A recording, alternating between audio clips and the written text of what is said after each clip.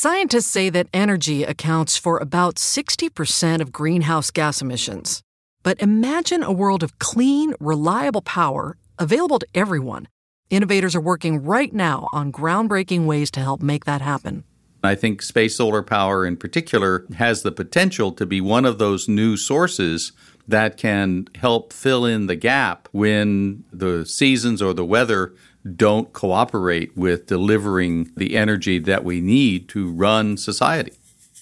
Coming up, we'll hear about this dream of harnessing solar power from space, and then go to entrepreneurs working on efforts to expand current technologies here on Earth. This is The World to Come, a podcast brought to you by Bank of America, exploring life in the future, starting with the visionaries of today, featuring clients and partners affiliated with Bank of America. I'm Tess Vigland. In this fourth episode, the power to renew energy.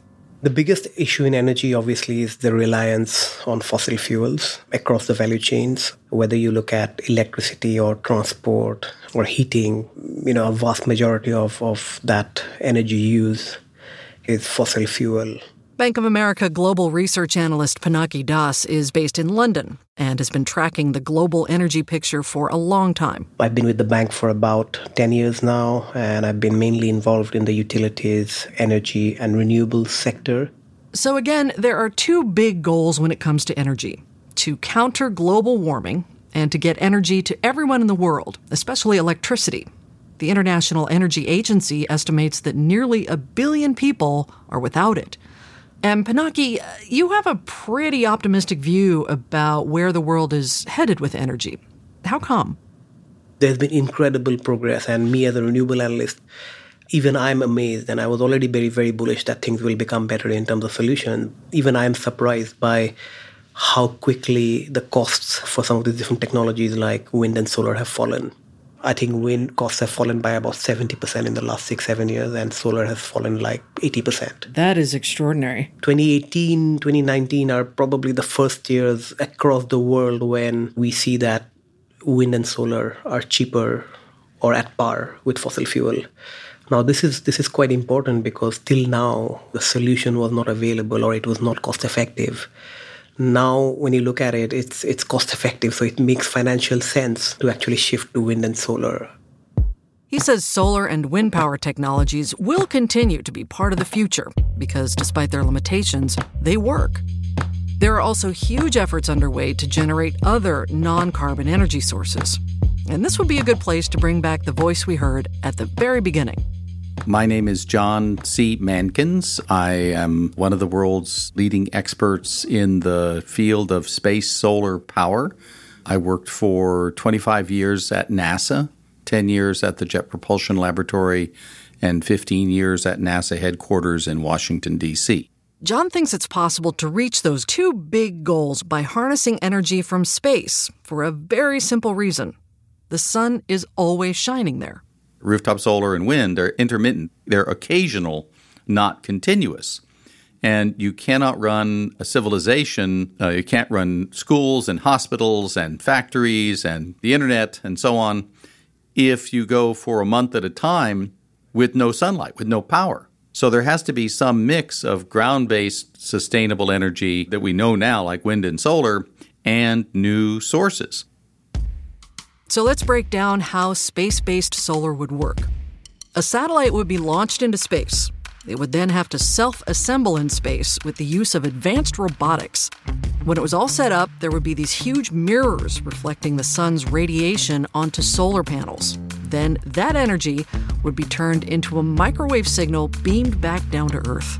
So if you think conceptually about when you go and you turn on the wireless router in your home, electricity is coming in from the wall, and it's going into the wireless router, and the wireless router is putting out a microwave signal, which then goes in all directions and it permeates your house, and you connect your computer to that wireless microwave signal without really thinking about it. Well, in the case of the solar power satellite, in comes the sunlight, the energy of the sunlight is converted into electricity. The electricity is processed in onboard electronics in space, and is turned into a microwave signal and sent out through antennas in a wave, like a beam from a spotlight, to a receiver on the ground, and where that energy is converted back into electricity and is then delivered to whatever is the local market, either a city or factory or what have you. This idea actually goes back to work NASA was doing in the 1970s. But John says the technology wasn't where it needed to be. If you think about the technologies of that era, 8-bit computers and robots that had to be controlled by, people with their hands on joysticks, no autonomy. The efficiency of a solar cell was like 10%. The cost of getting into space was enormous. At that time, the space shuttle had not even flown yet.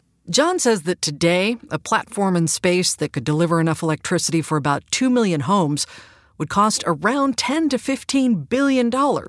It's a lot of money, but he says it's in line with other massive infrastructure projects that initially seemed daunting, from the Big Dig and the Channel Tunnel to the Golden Gate Bridge. Back when San Francisco built the Golden Gate Bridge, they were able to access, and as I recall, with substantial financial leadership from Bank of America, they were able to finance through public debt and bonds and so on the building of the Golden Gate Bridge when it was an unthinkably huge project of the day. And in that moment, B of A transformed California.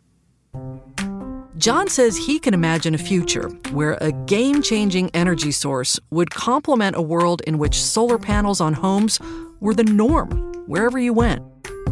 We're going to hear from someone now who's working on that idea in a place where you wouldn't expect. Rainy, cloudy, London. That's where Agamemnon Otero is working to both lower CO2 emissions and help people keep their lights on. If you can use access to clean energy and allow people to buy into it and have a financial return from that, then they can address those needs of communities with their own two hands. A few years back, he learned that people in a low-income housing community near him were having trouble paying for their electricity. He had an idea. Well, let's generate our own energy. We could literally do that on all the buildings with solar. This was the very beginning of what would become his nonprofit energy cooperative, Repowering London. He figured if the housing community could make its own energy, financed in part by the residents, they wouldn't have to pay for electricity from the grid. So he and some volunteers started going door to door with their plan. We just literally rolled up and we're like, hi, I live right around the corner. And I was thinking, what do you reckon we put solar panels on your rooftop? And I can honestly tell you that most people shut the door. They say, I'm choosing between heating my home and eating food. And yet, this idea could help with that untenable choice. Residents wouldn't just get energy from the panels to use themselves. They could also make money by selling excess energy to London's main electrical grid. So he and his team modified their pitch. And we said, hi, I know that you might think I'm a local government or a private company, but I'm not. I live around here and I want to see us come together. What are the problems that you're facing? And then wait. And they'd be like, I'm busy. And they're like, well, the roof is leaking and then there's, look, the door, the cold wind comes in through these doors and I don't have childcare. And you're like, oh, okay. Well, what if we said that we were trying to build a cooperative that would give you money to address those three things? And they would go, it would never happen. And then you say, look, if we built a co-op and put solar panels on your rooftop, then we could have a co-op. Within months, more than 100 residents had chipped in. It's an investment model, so people buy the amount of shares they can afford. The solar panels went live in March of 2012. To date, Repowering London has worked with 5 government-subsidized housing complexes and 2 schools, giving more than 2,700 people access to solar power. My name is Leela Fortunato. I'm a volunteer director for Bannister House Solar, which is in Hackney, East London. When the people saw the panels being put up, it was quite a shock, I think, for some people, because a lot of my neighbours were like, wow, we've actually done something. Something's actually happened on this estate. Because even though it was being talked about, I don't think a lot of them, people didn't believe that it would actually happen. Leela is a history and geography teacher and a single mom. By the time Agamemnon and Repowering London came to her building with their pitch, the organization had grown. They had started to offer paid internships, and she was excited for that opportunity for her kids. But her first motivator was the environment. I think initially when I found out about it was to do with climate change. So that's something that I was really worried about. Also being a geography teacher, you're more aware of it, I suppose.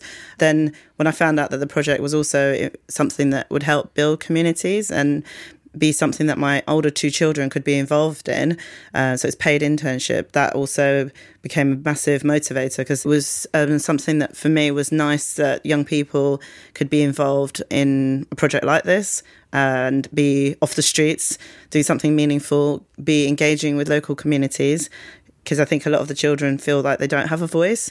And also for the community themselves, a lot of people are from sort of lower income backgrounds and again feel like they're not listened to.